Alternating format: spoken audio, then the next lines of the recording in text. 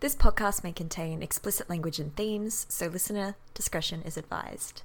Ill-advised and misinformed, our half-baked opinions will be performed. Are you ready? Here's the mic on. Welcome to the Hill to Die On. You're listening to A Hill to Die On, a podcast hosted by two stubborn as shit Aussies who give hot takes on a different topic, go away to dig deeper, and then reconvene to share whether or not their hot take hill was worth dying on. We're your hosts, dreamers of electric sheep, Josie Spicer and Cara Brooks. This episode is the first in a mini-series that we're doing, and it's a bit of a different format to how we usually do it. But before we get into today's episode, we would like to welcome our newest Fanny Candida into the fold, Ben. Thanks, Ben. You're now Fanny Candida. Thanks, Ben. So over the next 4 episodes, we'll be looking at different categories or, I guess, thematic sort of areas of reality television and asking, is this bracket of reality television helpful? So we'll do 4 separate episodes. The first 3 will be on our main feed and the last one will be Patreon exclusive, but we'll be going through different categories. So for the first week, we'll be asking, are justice-based reality shows helpful? And instead of just going away and looking at all justice-based reality shows, we decided to split it up between the two of us to sort of cover more ground more effectively. And because there's different branches of each of these categories really as well, Josie will be looking at law enforcement-based justice shows, and I'll be looking at courtroom-based justice shows and seeing, how helpful they actually are. So I suppose... first off, I'll ask you, do you think, because you'll be covering law enforcement, do you think that law enforcement reality shows are helpful? Fuck no. What about you, Cara? Do you think that they're helpful? Law enforcement, hell no. Hell no. I mean, at times entertaining in a really fucked way, like where it's like watching a car wreck, like where you know you shouldn't be enjoying it. Like you're like rubbernecking at cops basically, but I don't think it's helpful to really anyone involved. Like I don't see how it really could be.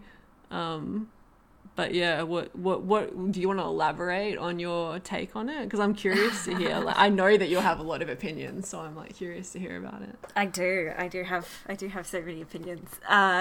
So society's view of crime and justice, media is very influential in that space. And law enforcement shows such as Cops, Border Security, those sorts of shows, in my opinion, do nothing but uphold the status quo of justice. So uphold Empire and the way that Empire wants you to think about crime and its prevalence, as well as upholding ideas of social norms and viewing people who are supposedly committing these crimes as deviant people, and therefore, and I mean deviant in a negative way. So they are often, these people are in a sociological sense deviant in that they deviate from, yeah, absolutely. A lot of these people are, maybe houseless or are using drugs or are engaged in sex work. They won't explore why or how or what impact that has. They're just showing these people who are deviants interfacing with law enforcement, and it is through the lens of law enforcement and not at all exploring the background of these people. And even then, and this is even without considering the editing magic that happens post-production.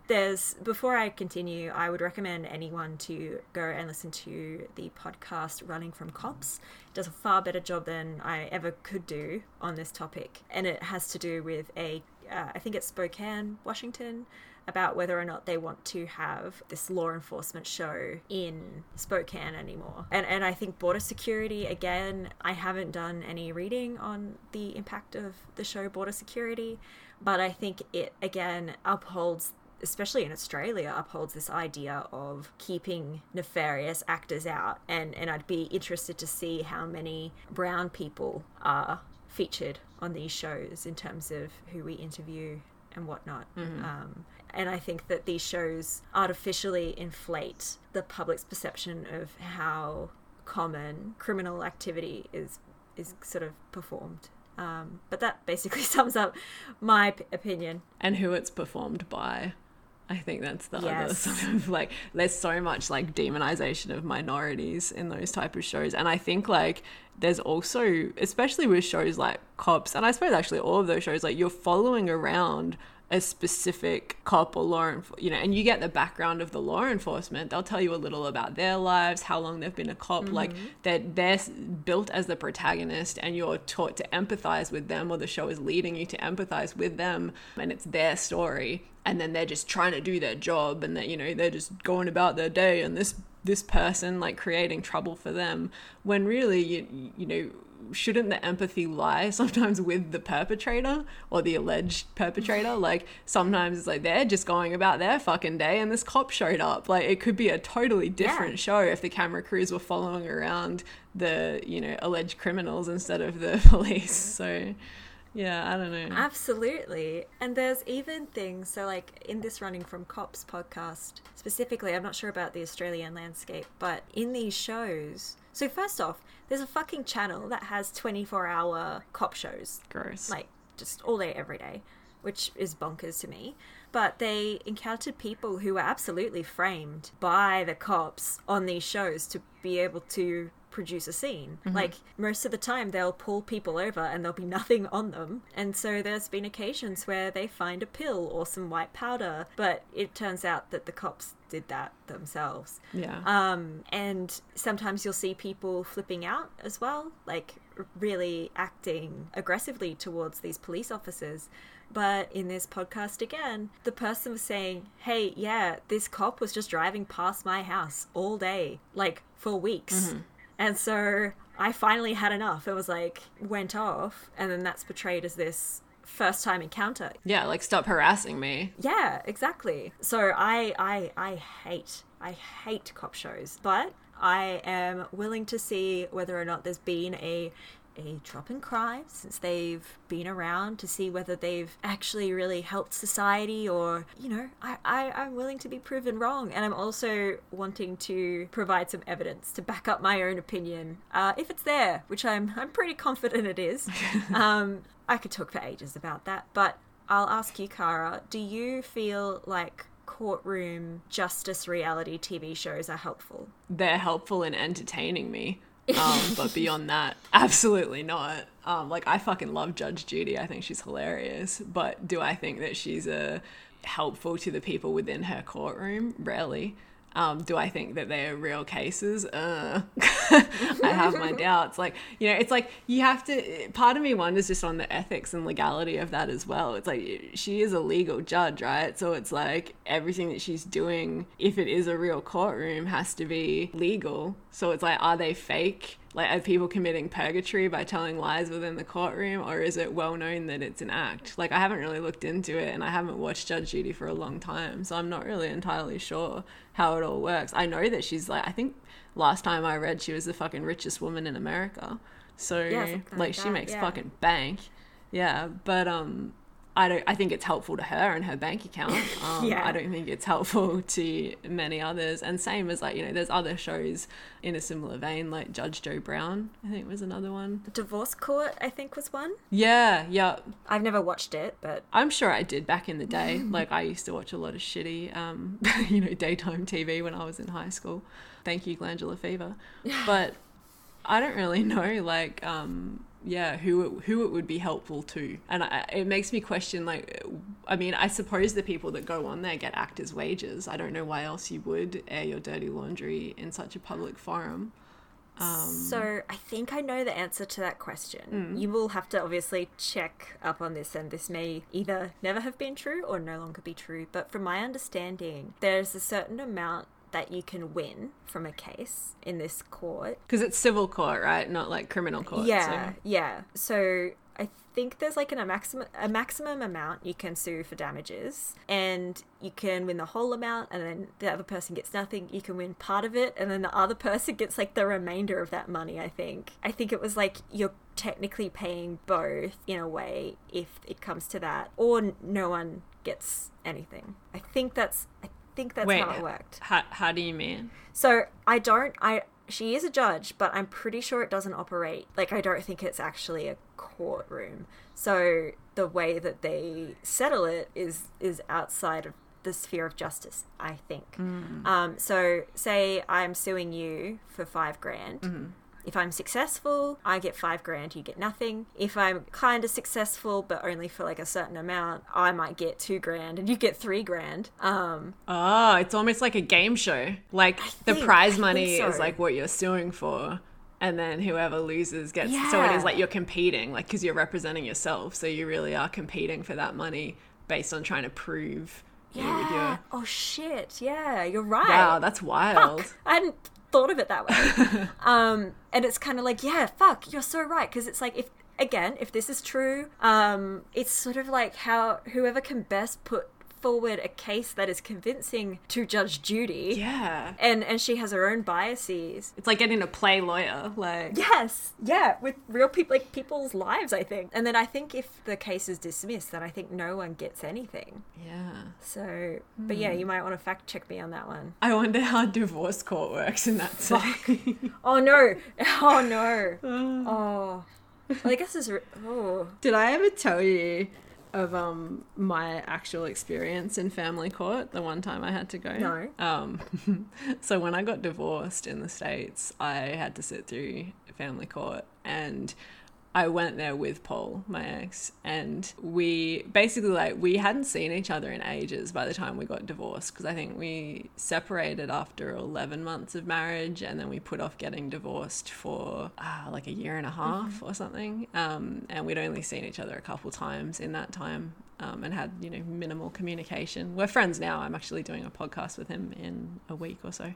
That's awesome. Yeah, but that day, so he was living in Chicago and I was living in Champaign-Urbana, and he'd driven down, like, we'd booked the court date. It was all like, you know, this is a day that works for us. It was just before I was moving back to Australia, so we figured, like, you know, get it out of the way before I leave the country. During the courtroom, we were the last couple that were called up, and so it was entirely divorce court for that afternoon.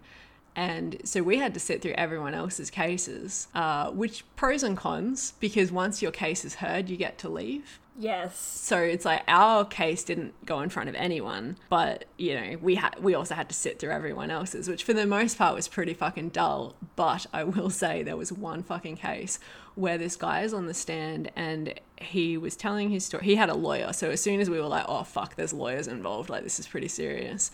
And he had him on the stand and the lawyer was questioning him. And he said he was a postal worker and he had been with his wife since they were in high school, I think since they were 17. And they'd been dating for a few months, and then he'd gotten her pregnant. And the lawyer asked him, so when you found out that she was pregnant, what did you decide to do? And he said, I decided to get married. I proposed to her because I thought that was the right thing to do. And then he was like, you know, what happened next? And he's explaining, like, he was accepted into college, but he couldn't go to college because he had to support his family, like his wife and new child. And so he had not gone to college, and he'd gotten a job with the postal service and had been working as a postman for, like, now for 3 or 4 years. And then it got to a point where he's like, okay, so after you had been working, I don't remember what the reason was exactly. I think it's like he suspected his wife of infidelity or something. And so he was like, after this time, what did you decide to do, like after your child's 4th birthday or something? And he was like, I decided to get a paternity test. And the lawyer was like, and what were the results of that test? And he goes, I was not the father. Oh my God. And I literally, like, Paul and I were sitting up the back of the courtroom, and I literally just went like, and like slapped my thighs and turned to him like open mouthed, and Paul was just like clenching his fists on his legs, shaking, like staring straight ahead, while I'm just staring at him like, oh, can you believe this shit, you know? And afterwards he was like, fuck you, like, I knew the face you were making and I couldn't look at you because I was gonna burst out laughing. I know the shit that he's doing. And it was legit. Yeah. It was legit like fucking Maury Povich, like, you are not the father. Oh and my like, God. oh fuck. I was like devastated for this dude. Like, could you imagine you've like raised this child, you've put off your own life, you've not gone to college, you've been working this shitty job to support this woman and this child, and then you find out it's not even fucking yours, and you love it because you've believed it's yours, and then you actually have no fucking right to that child as well because it's not in a custodial sense, it's not your child. Like, fucking hell. Even though I'm pretty sure he would have been on the birth certificate, but yeah, still, it's like, oh, it was such a mess, and we were just like, fuck. So things like that, I'm sure there's plenty of crazy shit, and that's just one day. Like, that's the only time I've ever been to family court, and it was something. And there was another case as well that I don't remember, but I remember there were a couple that were pretty fucking juicy, and I was like, fuck. Like, I can only imagine, if this is just a regular day, what other shit's going down? Like, I think there's a lot of... So my friends who are lawyers, I asked them, like, are there any memorable ones? And they're like, most days, like, there's something you're like, I swear I'm going to remember this. But then you won't because there's so many. Yeah. It has to be spectacular to remember. Yeah. But yeah, and that's the thing, like, I'm sure that was like fucking run of the mill. I only remember it because it was just shocking because I've never seen anything like that in person. Like, no way. And I think that's why a lot of people watch these things, is because it's so foreign to their experience that, you try and get insight. And I think that's what's unfair. And there's also like safety in that.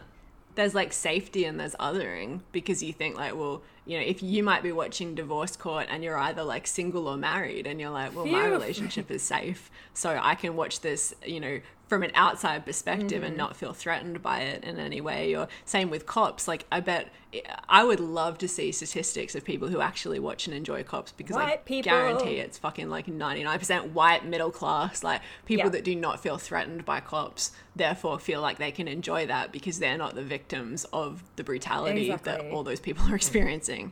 Be very interesting, like, who is it actually helpful to? And I think I agree with you 100%. It's fucking just perpetuating the status quo of what we believe. And when I say we, I mean shitty white culture, so shitty white middle class bullshit culture believes that justice should be, or like, this is what justice looks like, this is what law enforcement should do, this is what courtrooms should be enforcing, enforcing and then punishing or rewarding, I guess, on either side.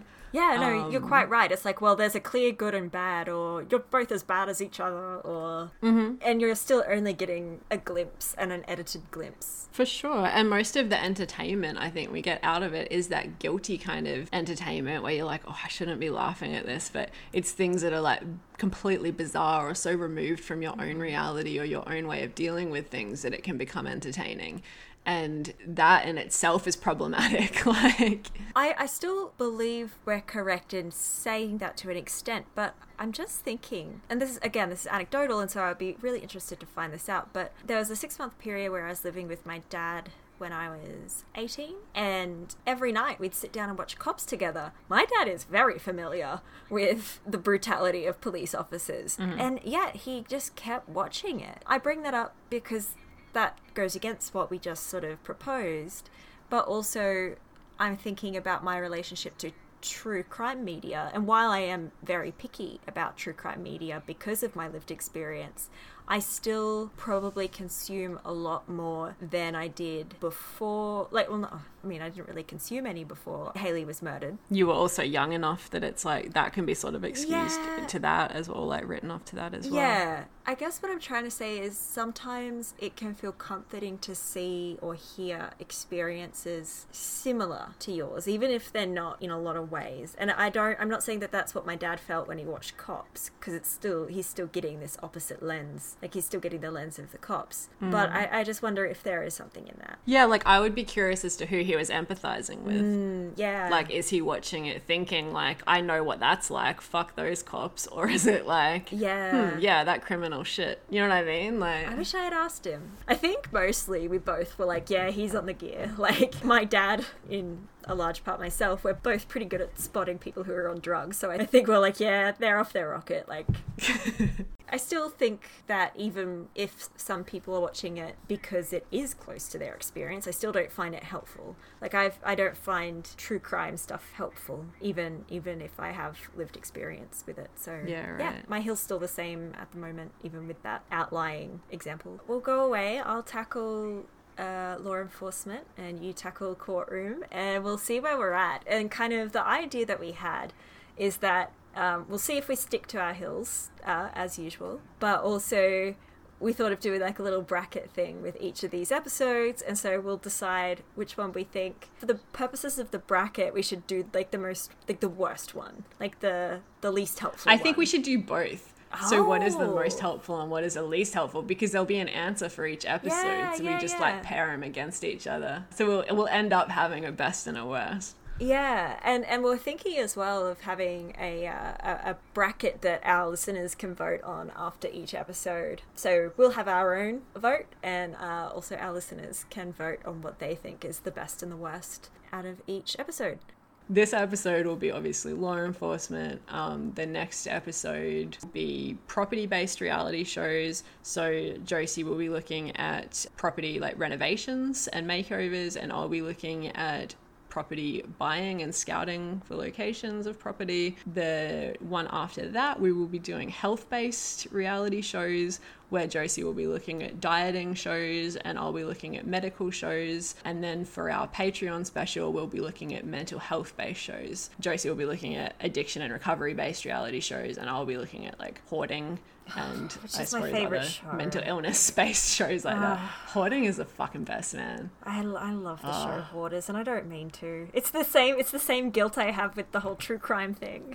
Oh yeah, it's the campness and the lowbrowness and just everything. Like you're enjoying someone else's illness, which is fucked. But like, I'm fucked. So sorry. It's so I'm fucked not up. sorry. I was gonna say a lot of, I think, that we haven't really covered is that it makes you feel better about your own life, and that's something that I think a lot of these shows, like with Hoarding.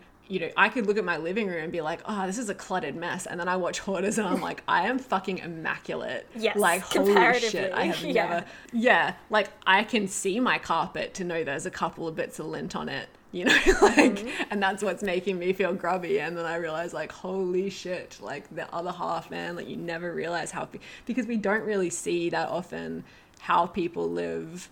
Unless we're friends with them, and even then it's like a filtered view of what people clean their house before you come over, or statistically a lot of your friends probably don't have illnesses like disorders like hoarding and things. So yeah, it's just And probably wouldn't invite you over. exactly, and just seeing how extreme it can become is like, fuck, I didn't even know. Yeah. Like, and I think that's what reality television, whether or not it's factual, exposes us to how different people live, or the experiences of people with, lives and mental states vastly different than our own. Yeah. But sometimes maybe like vastly similar. So I wonder if it's like how helpful. Like, I don't know, if you saw someone on television that had the same disorders or thought processes or neurological issues that you might have, would you feel better or worse for that? And I think it's all to do with how they're presented. Yes, I agree. If they're presented through a light of like, where you're supposed to empathize with them, it would feel good, like you feel represented and seen. But if they're demonized, it feels fucking awful, I'm sure. Yeah, absolutely. And I don't think I've been on the demonized part too often, so Yeah. there's a privilege that comes with that. But yeah. All right, I'll see you in the next half. Yeah. Cool. So, first up, I want to make it clear that I am anti-cop in the first place, in case no one knew. And despite my best intentions, that bias is still going to show here. I tried, but it's going to come through. So, I did in earnest try to find evidence of reality policing shows improving any sort of outcome in society, but to get it out of the way, there wasn't any. Color me shocked. I'm sorry if you were expecting anything different. It's not here. Yeah, so I couldn't find any evidence, at least not peer-reviewed evidence. So what I did find was people within the police force have stated that policing reality shows have resulted in an increase of police recruitment. Oh.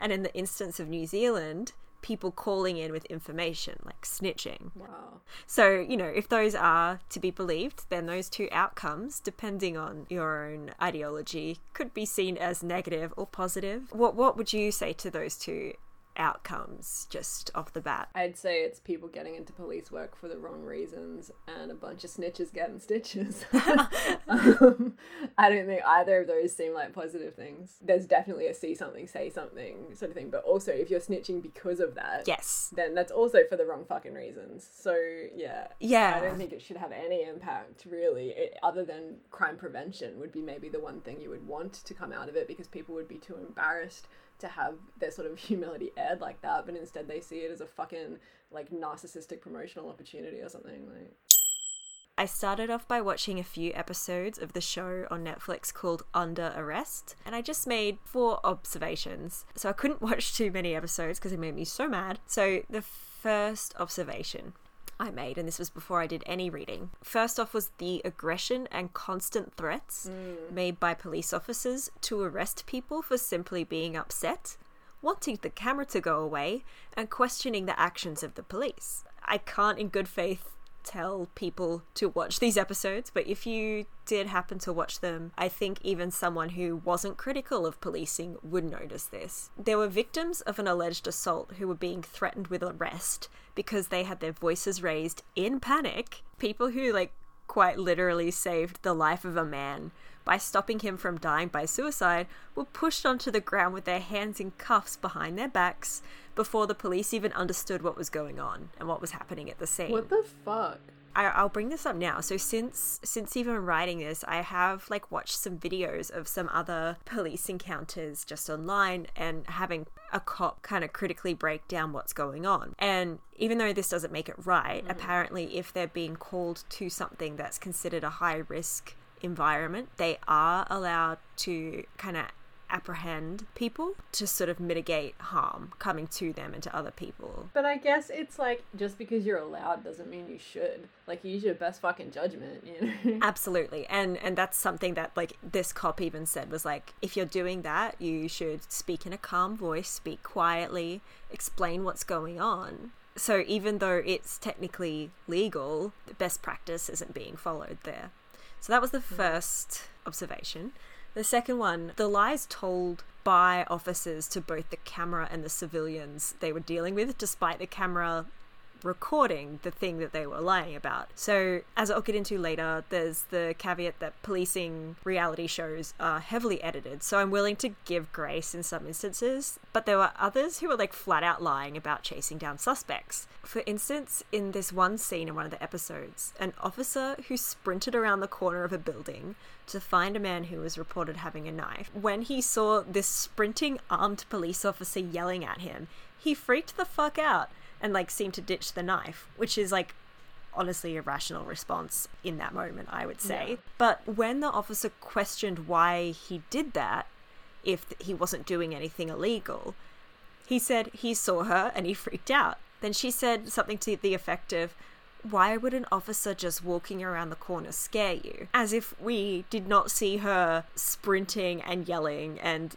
being fucking intense. She kind of gaslit him and gaslit the viewers. It was bizarre. Or they just don't even they're so not self-aware that they're not even understanding how they're coming across. Or I mean, that's the only alternative, right, to lying about it. So no, you're right.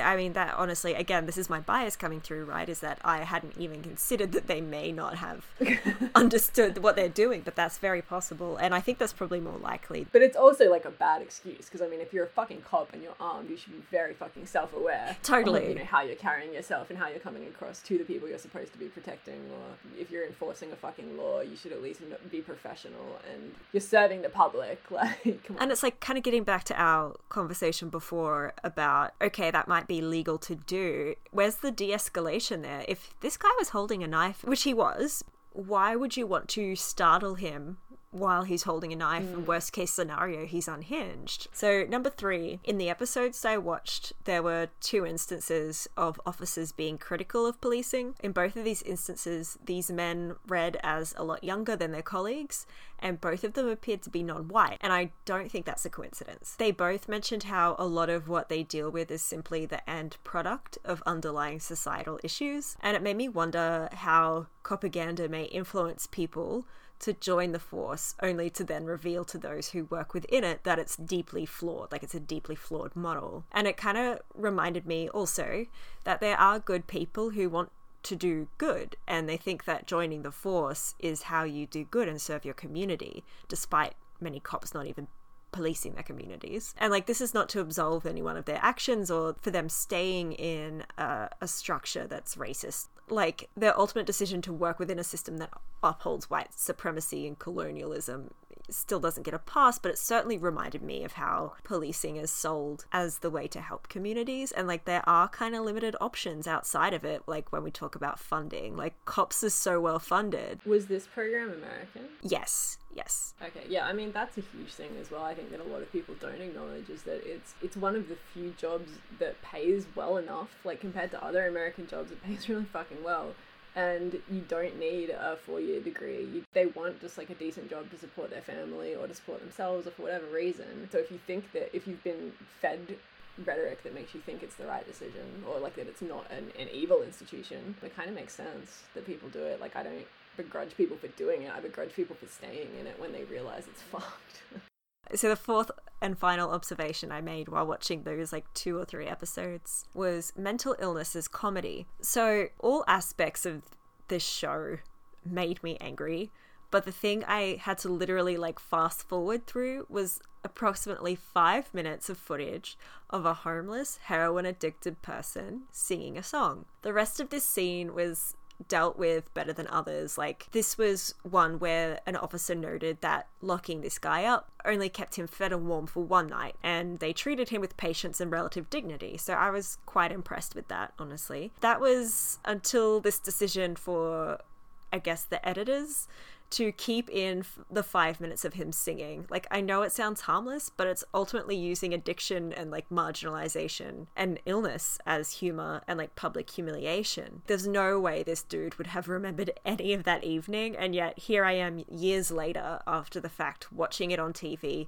halfway around the world, and with the creators of the show clearly wanting me to laugh or find it amusing, and it just really made me feel really sick. It also makes you think, like, how can someone in that state give consent for their image and voice and everything to be used? Do you know what I mean? Like, very fucking interesting question. How could he give informed consent about being on that show? But yeah, so that was the viewing element of my so-called research. So now onto the literature. So I also read a few peer-reviewed journal articles. The first one was a 2011 article by Mark Andrejevic. There's a body of literature on what can be called securitainment, so forms of pop culture that use entertainment as a way to instruct us how to manage terror risks. So in this 2011 paper, it kind of put forward that shows such as border security are an extension of neoliberal outsourcing to the private sector. So when I had posted on Twitter that I was like looking into these types of shows, people kept replying with, look into border security, look into border security. And I was like, oh yeah, I wasn't expecting that much. But there's been heaps published since like 2003 about it. Shows such as border security are made by private entities, but serve to frame messaging that is in line with state goals, ultimately placed on a platter and labelled entertainment. This paper is worth reading if you're interested in this sort of thing. I'll have it in the show notes, but the author does a good job arguing that securitainment is part of what may be described as commercial nationalism.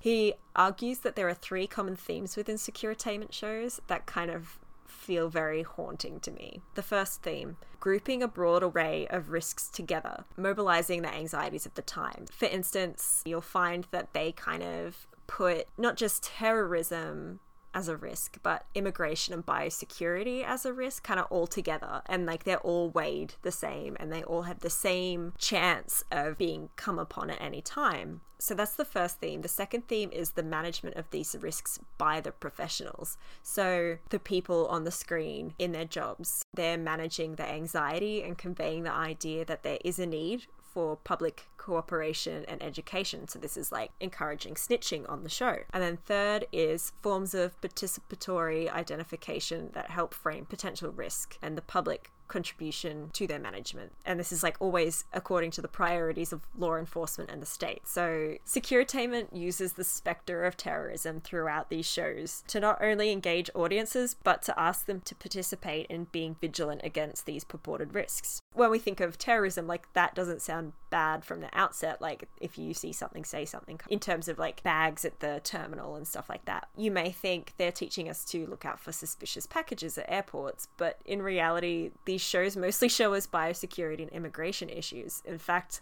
we know from other shows that it's kind of in the contract that any actual terror related incident would not reach final, like it would not be aired, right? Because that's an investigation issue. But there's this like looming that terror is going to happen at any moment. So while biosecurity is certainly worth talking about and educating the public about, it folds it into the umbrella of national security. And this is also used with immigration. Immigration is seen as a national security issue, and one that is just tied to terrorism, or so the state says.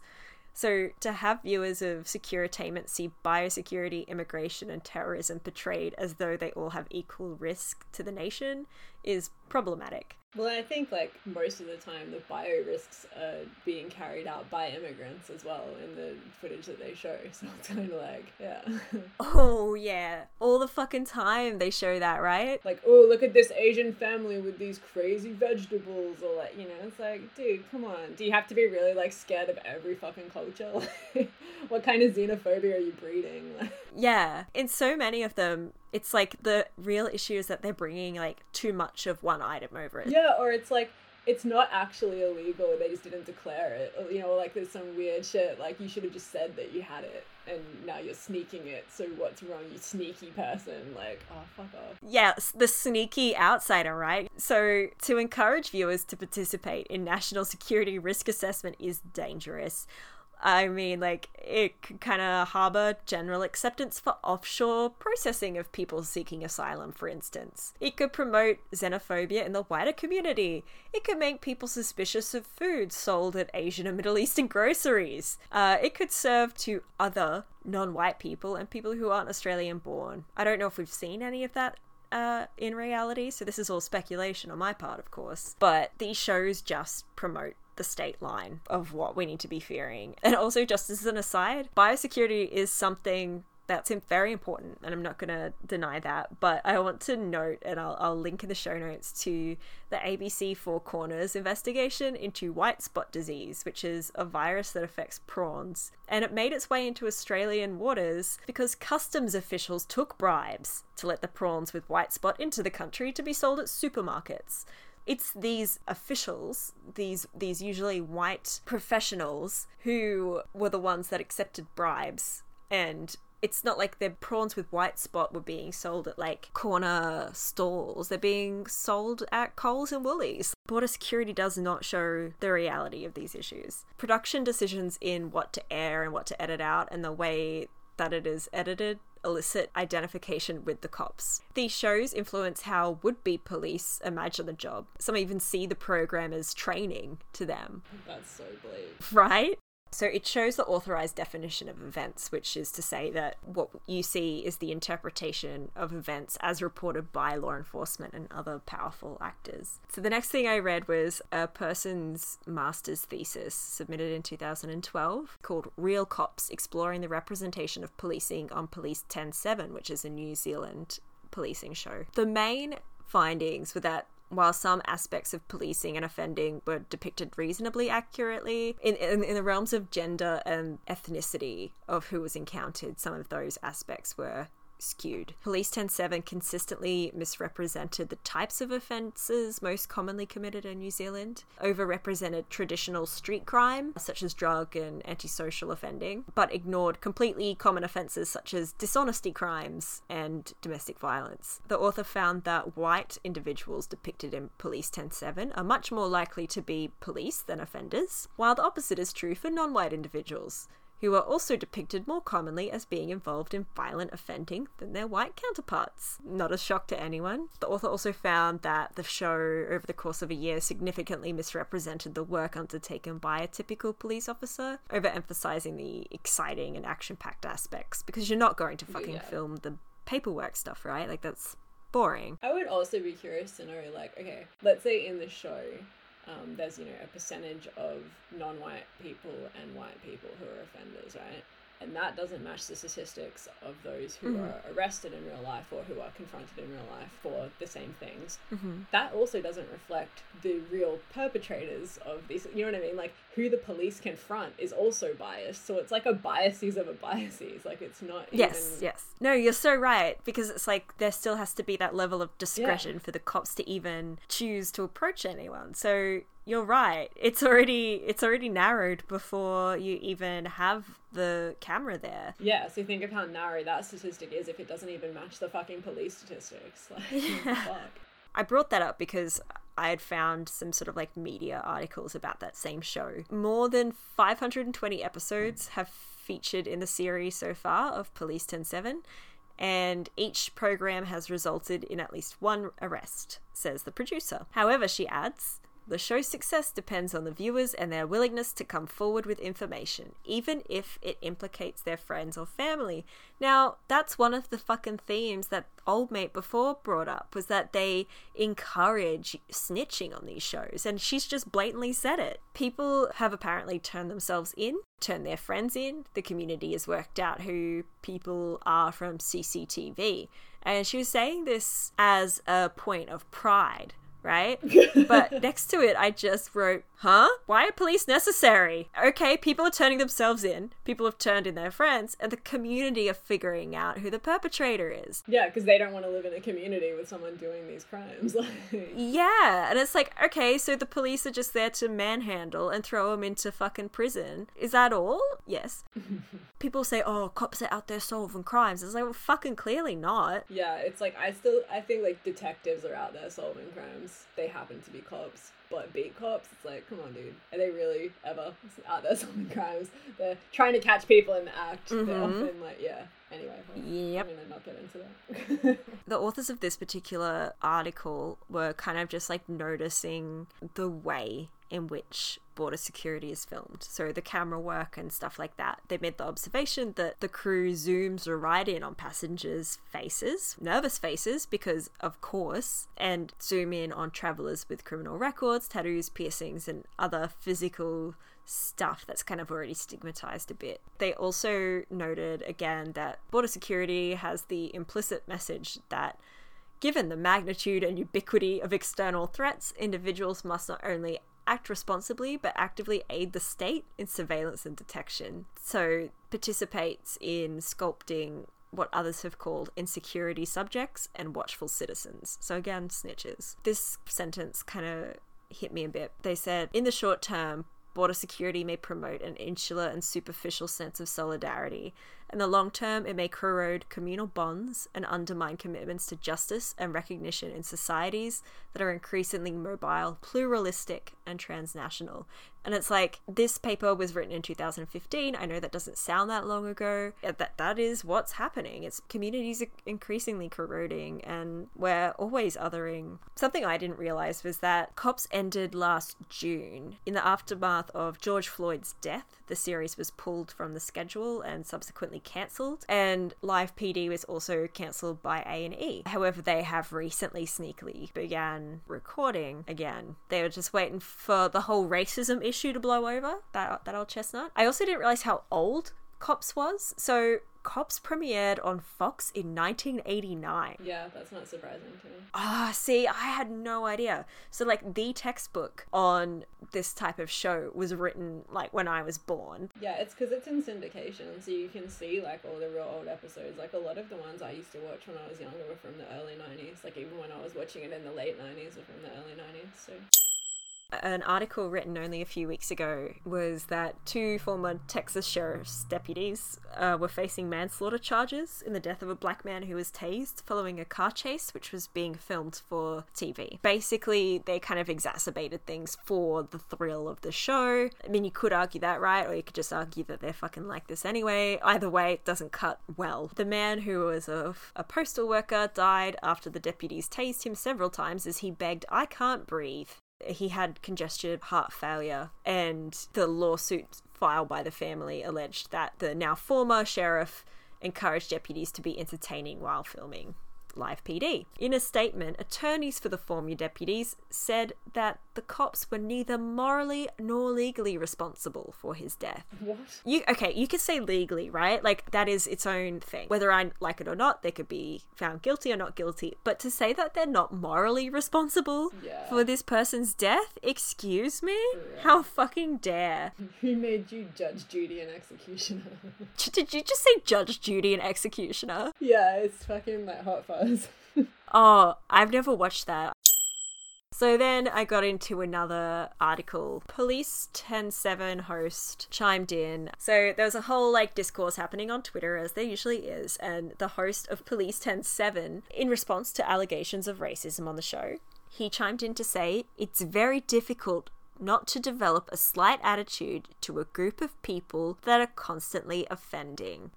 What cops? Well, yeah. No, he definitely means brown people. The last thing I want to do, this is from an old article, it's from 1998, but as I was saying before, the textbook on this was written back then. Oh, a lot of cultural theories are still completely relevant. I think that's a huge difference with arts versus science. Yes. It's there's some things that get disputed, but a lot of it just stays relevant. There's no real, and they people still quote fucking Sigmund Freud, it's not. Yeah, it's and you can expand on it and all that sort of stuff, but it all derives from this work that's already come before you, right? There's something I'm adjusting to. Maybe you're kind of in the opposite thing now. I'm doing the reverse right now. Yeah. I have to check dates of things. Yes, exactly. Whereas especially when I was doing IT, it has to be so recent, otherwise it may as well not exist at all. Yeah, it could be from last year and it's but is there changes? Entertaining Crime, Television Reality Programs, first edition was the textbook. So television reality crime programs have flourished in part because of the social context. To put this another way, crime policy, ideological notions about crime, and television crime shows are interrelated. They occur within a particular social context. So then, in the 60s, rehabilitation in the US was actually a big push, something I find endlessly fascinating to think about. But the reason that it might not be as well known outside of the US, the fact that there was a huge push for rehabilitation and a lot of research being done on rehabilitation, is because the reality crime programs only came out once kind of the 70s and 80s, where war on crime and war on drugs began. Right? So it's these scary things that are worth filming and worth pushing the state narrative of. It was only in specifically the 80s that kind of see this social context of fear and the other, and fighting blatant racism in policy, but you're also seeing it then enacted on screen in the way that the policing is done, and then that's being exported overseas and all that sort of thing. Yeah, and I think it rehabilitation you would think would be sort of a community engaging, it's something that benefits a community, whereas something like cops, or where you're trying to portray criminals and the detainment, etc., of criminals, when you're putting it in such a binary, this is good, this is bad, this is your protagonist, this is your antagonist, and you're positioning a viewer in such a way that they have to make a decision as to who they're supporting, because it is a narrative. They are telling a story, a very short, a very filtered, a very inaccurate story, but a story nonetheless. Yes. It's making it really difficult, whereas with not traditional, but with views like rehabilitation, you're not othering them, you're not saying, this is a bad person, they go away now. Yeah. It's no, this is someone who needs help, let's help them figure it out, and they can return to their community. And I totally agree with everything you've said, but it'll be interesting for me to then go in the 4th installment of this reality series to go and watch the intervention shows and stuff, because they're not that helpful either. I have a feeling that I wonder how true to rehabilitation theory these shows have sort of stuck. I think like reality television is never reality. Yes. It's television. I mean, I actually have thought about like in regards to filming cops, I wonder how much impact that has on police not altering their behavior while they're being filmed with phones. Oh. Because they're used to the idea that their inappropriate behavior is televised. And so it doesn't really deter them anymore in a way it might have if we didn't have televised police brutality, basically. Well, yeah, I mean, I don't know if it's been measured, but I'm just thinking if you see that there's been no repercussions for... It normalises it. It normalised fucked behaviour to a point where society just sort of accepted it, and it has to be something really outrageous for people to sort of bat an eyelid. And then even when it is outrageous, they're like, oh, well, I've seen fucked shit happen. Like, this isn't that much worse than what they're doing. You know, like, it's really easy to just fucking draw lines in the sand, isn't it? So, to kind of end, the question is, like, are these shows helpful? And they're not. There might be a few positives for reality crime programs in terms of police recruiting. They're not showing reality. They're not showing people acting with integrity. And that's just with the cops, not to mention the editors who are choosing the juiciest bits, the most humiliating bits. I thought I already hated reality shows so much, but I think the added layer of the securitainment, so like the border force thing, has just like really fucked me up. I did not realize that propaganda was just blatantly aired. Kara, would you like to tell me about the court things? I am very excited to hear what you have. I didn't even know what to call these, so I was like, law-based reality. I found the actual name of what they're called. So they're called arbitration-based reality shows. Ooh, I like that name. It sounds so fancy. Arbitration is the name. I've already fucked Arbitration, up. Right. There's actually a surprising amount of these shows. Like, so I knew Judge Judy, Judge Joe Brown, right? Like, they were the sort of two ones that immediately sprung to mind. People's Court is actually the first, like the longest running one, so that's been around and still going, but been around since 1981. Oh. They changed the judges. I think that's why it's less famous, and they're also less sassy. Just a bit more reasonable. There's also a British one called Judge Rinder. Judge Rinder. A blonde man who's pretty sassy, but a lot more mild. To get, you know, into the sort of mode of research before I started reading about it, I watched a few of them. So I'll start with Judge Rinder, because I'd never seen it before. I'll give you just the rundown of what was on the shows, alright? Like the stories that were covered. Oh, God. I did watch some Judge Judy, but I don't remember the plot lines. They were just sort of all over the place, and most of it was just her doing fucking straight singers and dumb cases, and, you know, it's not memorable, but it's entertaining. I actually remember saying a while ago, I don't know if I said this during our last recording or who I said this to, but I was like, Judge Judy is a type of show where you can watch every episode and I would not be able to tell you what any of them were about. Like, I could not even relay one case. 100%. But with the others, I made notes. So there was one in Judge Rinder where it was tenant against a landlord, which I know we fucking love those. Basically, sewage had come up through his kitchen sink. Oh. And the landlord tried to fucking say that it was his fault. He didn't care enough. Like, he was neglecting the pipes in the apartment. I didn't know you could fucking neglect your pipes in that way. You know, that's like his responsibility. I thought you were going to say he, like, accused him of just doing real big shits. Like, he's neglecting his other pipes. But she came in with no fucking evidence and basically had hinged her case on the fact that he was formerly homeless. Excuse me? Yep. And so she was like, well, he's just like that. Like, he's filthy, basically. Oh. Like, that was the vibe that you're getting. And it was just like, fucking what, bitch? And so luckily, the plaintiff won the case. But she was trying to counter sue, and it was just like, get fucked. He had photos and everything, and it was fucked. And the judge was like clearly trying not to vomit on looking at them. Oh my God. The other case was like a fucking social media thing where they had an agreement like between an influencer and an oatcakes business. Like, it was just so fucking British and bizarre. Anyway, it was pretty bland. Like, it was, yeah, overall, yeah, 5 out of 10. Like, it was, yeah. Judge Joe Brown was different, like totally different vibe. He's sassy in a different way to Judge Judy. He had 2 cases that I watched. The second one was 2 guys that had been friends since childhood. It seemed very staged to me. Like, one was like very good looking and went to college, like was in his 3rd year of his degree or something, and was working as well as studying, and was very responsible, very well dressed, you know.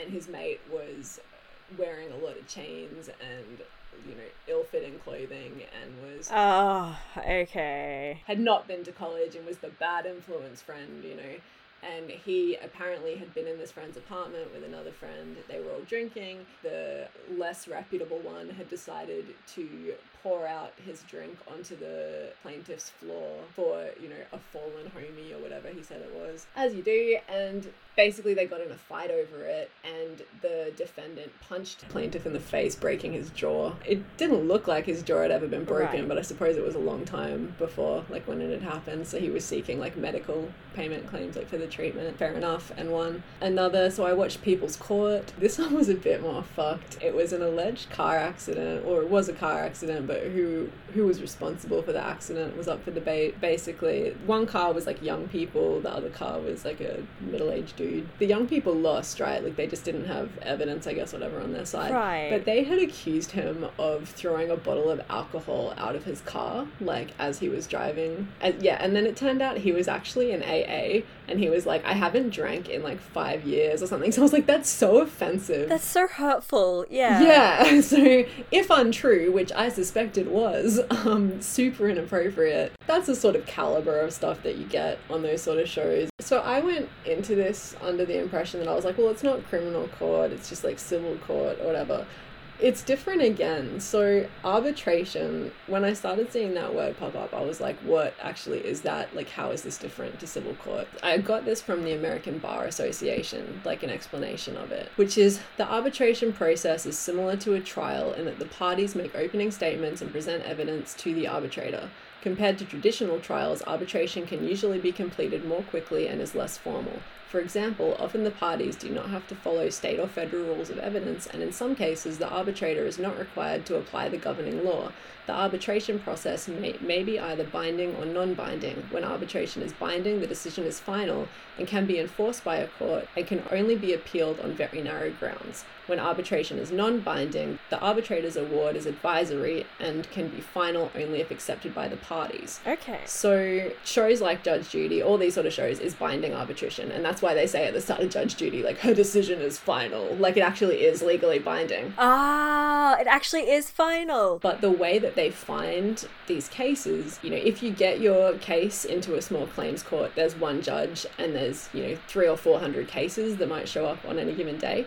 And so it's very hard, if not impossible, for one judge to get through those cases. So that's when they give you an arbitration. So with these shows, what they do is they go through cases that have been filed but haven't been heard in small claims court, and they pick the juiciest sounding stories, and then they find willing participants. Oh. So that sounds like a fun job, going through all that. yeah, reading through people's shit. Yeah. And so basically the shows pay for the flights, accommodation, and whatever financial settlement is agreed upon. So you were right in saying that last week, or whenever we talked about this, that they do pay for whatever decision the judge comes to. Defendant doesn't actually pay any of it. So the defendant has more incentive to go on there, even if they do end up looking like a CUNT. Absolutely. Why did I spell it out that time? I say it on the show. I can't.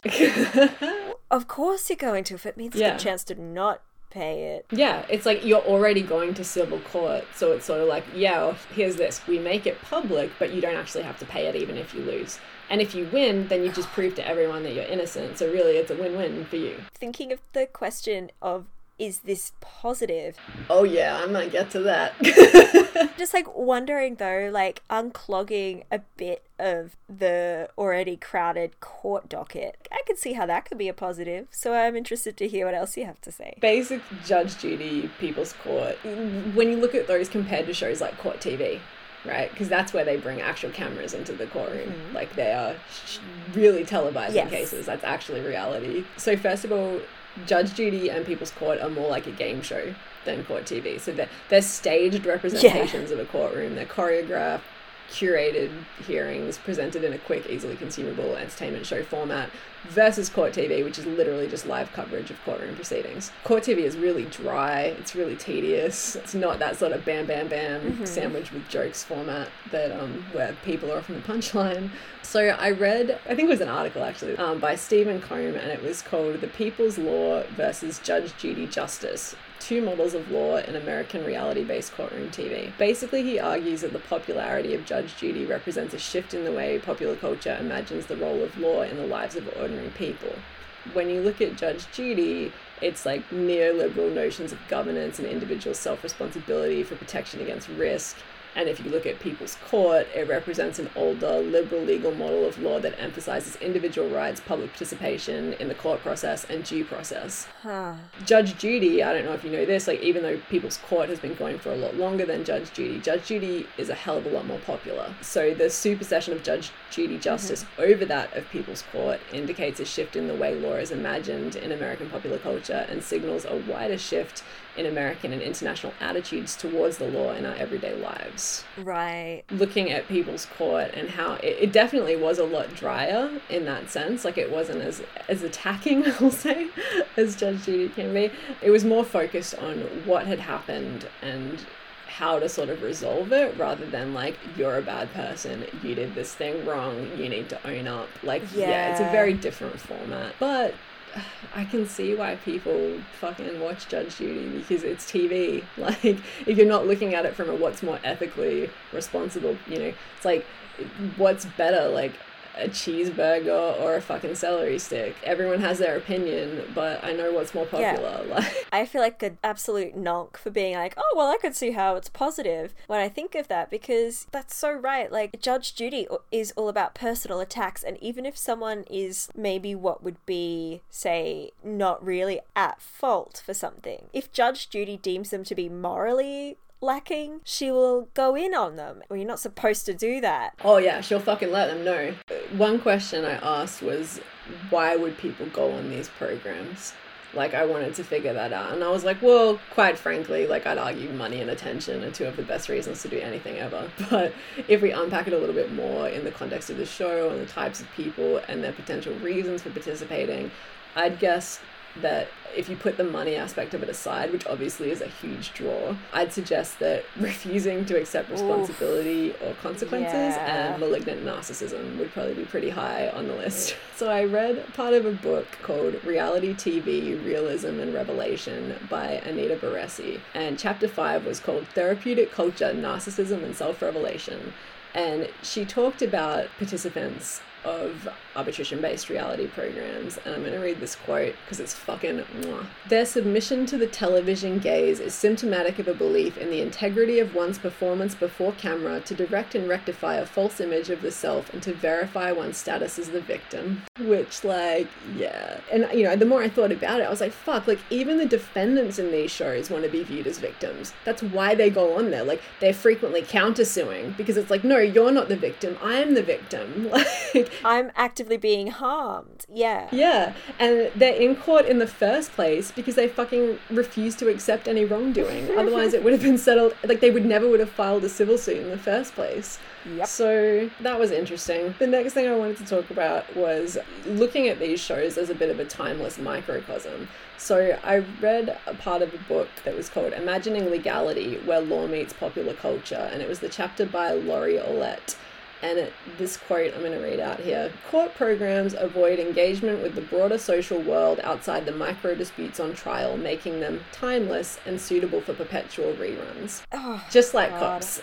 So I thought, like, you know, how damaging is that on a cultural level? Mm-hmm. Like, the social cultural impact of syndicating reality is a pretty bizarre concept, and surely the legal system should be viewed as something that's dynamic and progressive. So how is it that watching reruns from the year 2000 of Big Brother seems weird, but Judge Judy is expected? If it's because the legal system doesn't change, then why the fuck doesn't it? Just from a little bit of the work that I've done at uni, it's commonly understood that it's sort of this cyclical thing, like law influences the media, but the media really influences the law and public opinion and therefore the law. So it's kind of like, no wonder you can have these reruns. There might be like little technicalities that are different, right? Say, like me watching that Under Arrest show, and they arrested that homeless guy. It's not like I'm living in a place where homeless people are no longer being targeted by police. So I'm not looking at it like, oh, that's a strange thing to do. Yeah. No, we're still in that same space, even if it was fucking like filmed however many decades ago. And that's really troubling. I never thought both, I guess, subgenres being so deliberately rerunnable, I guess. Yeah. Like, it makes you wonder how they can even fucking call themselves reality television when, like, it's not even fucking socially relevant fiction. You know what I mean? Like, it doesn't really reflect the times at all. Even, like, looking on YouTube for episodes of Judge Judy, I would look at the thumbnails and I would be like, okay, is this episode from last year or the year 2000? Like, you couldn't really tell. Like, even the fashions, it's almost like they've told people to dress a certain way so that, like, in this ambiguous manner. Like, timeless, yeah. Timeless because it's already dated, like, in this really weird way. But anyway, like, yeah, looking at the entertainment versus education factor, like, how clear is the distinction in that? Because if you're trying to educate yourself through watching these shows, you're not going to learn you're not going to learn very much, certainly not about how the legal system operates. And an example of that is looking at the behavior of the judges. There was an article in the Journal of American Arbitration that was called Cindy Court Justice, Judge Judy and Exploitation of Arbitration by Philip K. Zimble. And he said, judges in Cindy Court shows are not bound by rules of evidence, procedure, or even proper decorum. And he goes on to say, the more straight-talking that a judge appears, which often means being as mean as possible to unlikable litigants, the better ratings he or she receives. Judge Judy Scheinlin is arguably the toughest of the Cindy Court judges. Consequently, she is also one with the highest ratings, the most famous reputation, and the biggest salary. Yes. He said, this is on actual courtroom judges. Judges have several checks upon how they do their job. All judicial proceedings must conform with the constitutional requirement of due process, which is the source of one's right to a fair trial. So, you know, obviously not on these fucking shows. Ratings are what's important. And also, it's the principle. Like, the winner of the case isn't necessarily the moral victor or the person who was more believable or who deserved to win, who had the best evidence to prove their case. It's whatever will draw the best ratings. So another quote from this article was, while Cindy Court shows adhere to their own rules and function very differently than regular courtrooms, the general public does not know that they are not actual courtrooms, as they are designed to look like the public's notion of the appearance of a courtroom. Viewer misconception that these videotaped arbitrations are actual court cases can have extremely detrimental effects on the legal system. The danger is that the public perceives these shows as how trials are supposed to work, which in turn warps potential jurors' approach to acting as impartial triers of fact. Yeah, which hell. Like, that's the biggest. And it's like, not only does it affect how they would function as jurors, but also as fucking litigants, like as defendants, as plaintiffs. If you think that you're supposed to fucking backchat a judge, you know what I mean? Like, in regards to the expectations of, you know, what people expect of judges, there was an article called The Effect of Legal Television Shows on the Trial Process, written by Alexandra Kokleko. It was an honors thesis, sorry, not an article. Cool. But the research showed that attorneys do believe television shows have impacted what a juror expects, and in turn work to craft their presentations more like a television program. No. Yep. Motherfuckers. Additionally, jurors who watch legal television shows more frequently are likely to believe the depictions on these shows are more accurate. Hey, which is like to be expected, like intellectually, I guess, but to hear. To hear that in it's the true courtroom, is like... yeah. And a craft, and they're crafting their performance as attorneys inside the courtroom. They're not fighting the idea. That's how a courtroom is. Like, Yeah. they're perpetuating it. It makes me so mad. This is going to get worse for you. No! So, an article called Blame Judge Judy, The Effects of Syndicated Television Courtrooms on Jurors by Kimberly Podless. So, it was research on the effects on those who serve on juries that are regular viewers of Cindy Court television programs by conducting a survey of people serving on juries. So this isn't potential jurors, this is people who are actually serving on juries. The results of the survey was comparing answers between those who are frequent viewers of Cindy Court shows and those who are not frequent viewers, and they're quite dramatically different in terms of the perceptions of what's appropriate judicial behavior. So I can give you some examples of some of the percentages that I found really shocking. So a judge should have an opinion about the outcome. What do you think? I mean, once they've... No, like, and this is like from the beginning of the case, like they should just have an opinion. Like, 75% of frequent viewers said yes. No. Well, non-frequent viewers, it was 48.6%. The next, which this should be pretty fucking obvious, the judge should make their opinion clear or obvious to the jury. No. Excuse me? Frequent viewers, 76.5% said yes. What the fuck? Non-frequent viewers, 31.58%. Still way too high, but at least it wasn't fucking majority. I'm so mad. Asking them, will they try to discern the judge's opinion about the case? 74.5% of frequent viewers said yes. And it's actually really close. Like, it's the exact same percentage of non-frequent, 31.58. That one's a tricky one, because I can understand why you would want to defer to someone who has been in a courtroom for longer than you, right? Yeah. I can maybe understand that a bit more. This is another one that's actually super interesting and I think really reflects views of television court versus real life court. The judge should frequently ask questions. That doesn't happen often. No. From my understanding. Yeah, I mean, I haven't been in court many times. I've just been in family court when I got divorced, but I can tell you the judge barely said a fucking word. Yeah. 82.5% of frequent viewers said yes, and 38.16% of non-frequent viewers. I'm not a law expert by any stretch of the imagination, but from my understanding, maybe that would happen in, like, Britain, where they have a fact-finding judicial system rather than adversarial. That's just not how the American systems run. Yeah. The lawyers are the ones asking questions and doing the talking, not the judge. The judge is there to observe and to decide. Like, yeah. And to, like, make sure everything stays within... Yeah, above like, board. Like, parameters yeah. And yeah. This is maybe my favorite, even though the percentage isn't quite as high. The judge should be aggressive with litigants or express displeasure with testimony. No. 63.76% of frequent viewers said yes. Is it funny when they do? Yes. Should they? Probably not. No. And non-frequent was 26.32. So still way too high, but the lowest yet. So, you know, you would think it's common sense that would tell you that behavior like that would not create an environment that's appropriate for a forum that's supposed to facilitate justice. And yet, like, here we are. In regards to, like, you know, is it helpful? Here's an example of some real tangible damage that was caused by Judge Judy. So, you know, keeping in mind that, you know, her rulings are indeed final because they are legally binding. So if you want to argue a Judge Judy ruling, you have to actually take it to court. Right. So in BM versus DL, the Family Court of Kings County, New York, overturned part of a judge-jury decision. The parties had appeared in front of Judge Judy over a dispute involving personal property. However, Judge Judy made a decision involving child custody and visitation. The court overturned the custody and visitation part of her decision on two grounds. First, it was a matter that was not covered by the agreement to arbitrate. Yeah. Second, as a matter of public policy, an arbitrator could not decide child custody and visitation rights. Considering that Judge Judy had been a judge in New York's family court, it is particularly ironic that she decided to overstep her arbitral authority on this particular issue. She would have known. Like, what a fucking headache to make these people go to fucking court to overturn her ruling. That, like, how fucking dare she, though? You know, like, why would she you... doesn't care. She gets her pay packet. Yeah, that's it, eh? And who's gonna take Judge Judy's, like, fucking bar license thingy away? Like, no one's gonna do that. So she knew. I reckon she knew.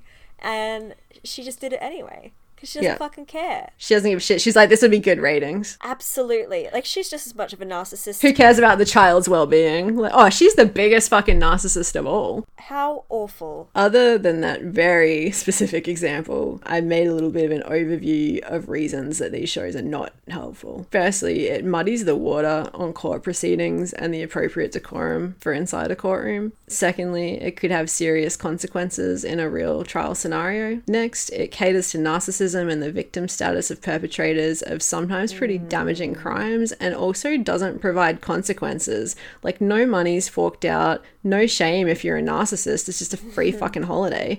And it seems to encourage being a petty fuck, because the more ridiculous that your case is, the more likely you are to be heard. The next point was that it creates class divisions even more. So the poor are uneducated, a sort of a spectacle or a sideshow. It elevates and celebrates rudeness and being unkind. It does. Also, just the social and cultural impact of syndicating reality.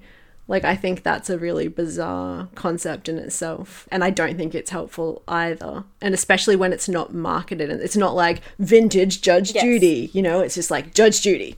When's this? Yesterday? 20 years ago? I don't know. And it's basically like, look how much we haven't progressed and look how stagnant we are culturally and attitudinally. And that's really depressing and bleak. That's not helpful. Like, there's no fucking way that's helpful. So in summary, no, no, these shows are not fucking helpful. And they're actually far more damaging than I thought. I thought that they were damaging, but I think I didn't really think of the impact. Like, they're super helpful to the defendants, you know, helpful in elevating their fucking narcissism, helpful in them not having to pay the money. And, you know, I suppose if you were a defendant and you were actually innocent, it would be very helpful, because even if you did lose, there's no real loss. But yeah, there's also no consequences when you're guilty. And so it's not preventing crimes. It's not stopping people from doing the wrong thing. There's no moral guidance. It's really just bottom feeding bullshit. That's my hot take.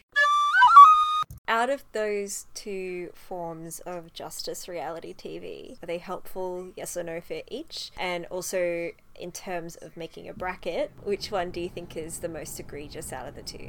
I don't think either of them are helpful. Absolutely not. It's really hard to say in terms of which is more damaging. I'm still going to say that cop-based ones are more egregious, just because at least with law there is some level of help for some people. Like you said, even like freeing up the legal system, even if it's for shitty purposes, at least it's something. Like, they're making some kind of, I'm sure there's some people that have benefited from it without hurting other people. Yeah, like maybe one where they never would have had their money if it was going through a regular court. Even if that person didn't really say sorry, they still got their money. I honestly had no idea how awful these arbitration shows were. I thought they were annoying.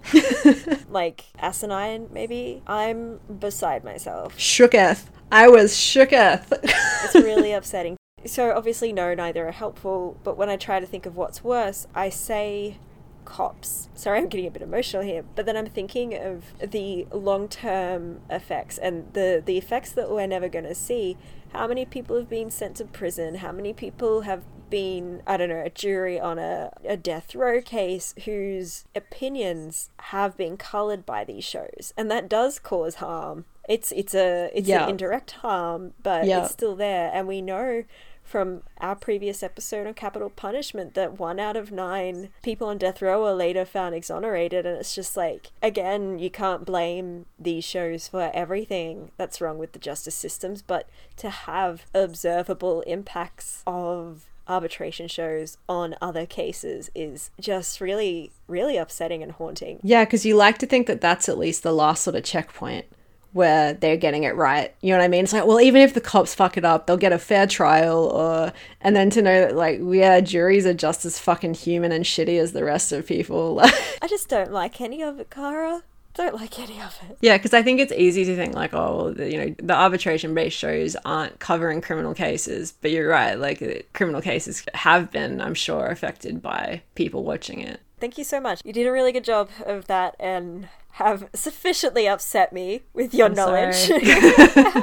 No, I've learned a lot. I feel like it has to be cops, right? Cops are who get people into at least the criminal system, and the fact that people have died. Yeah, and they're the ones actually doing like the violence and the acts on the street sort of thing, like with those people that are directly affected, where I guess with the arbitration stuff, it's like, not that it's the same, but it kind of makes me think of like blaming video game violence for violence. You know what I mean? Like, it's the sort of thing where it's like, if people were just better fucking educated, we wouldn't have this fucking issue. Or if they were better at jury selection, like they vetted them better to test them on this shit. If attorneys didn't play to those particular, predispositions. Okay, so we'll say cop shows are worse. That's leading the pack Yeah. from these two. Yeah. So I guess we'll find out next what's up next, and then what where to go from there in our brackets. I have a feeling cops are just going to be the worst overall. Right. I'm calling it early. No bias of our own, you know. That's probably all we have for this episode. On our next full episode and part 2 of Reality, we have Property. Yep. Property. So one of Yeah. us will be looking at shows like The Block and renovating, flipping shows, and the other will be looking at sort of like home buying shows. But until then, you can catch us on Twitter at A Hill to Die On Pod. You can like us on Facebook at A Hill to Die On. Our website is ahilltodieonpod.com. Our Patreon, if you want to become a patron, an amazing gulk or higher, is patreon.com/ahilltodieonpod. Our email address is hilltodieonpod@gmail.com. And our Instagram account is A Hill to Die On Pod. So until we release the next full episode, catch ya later. Bye.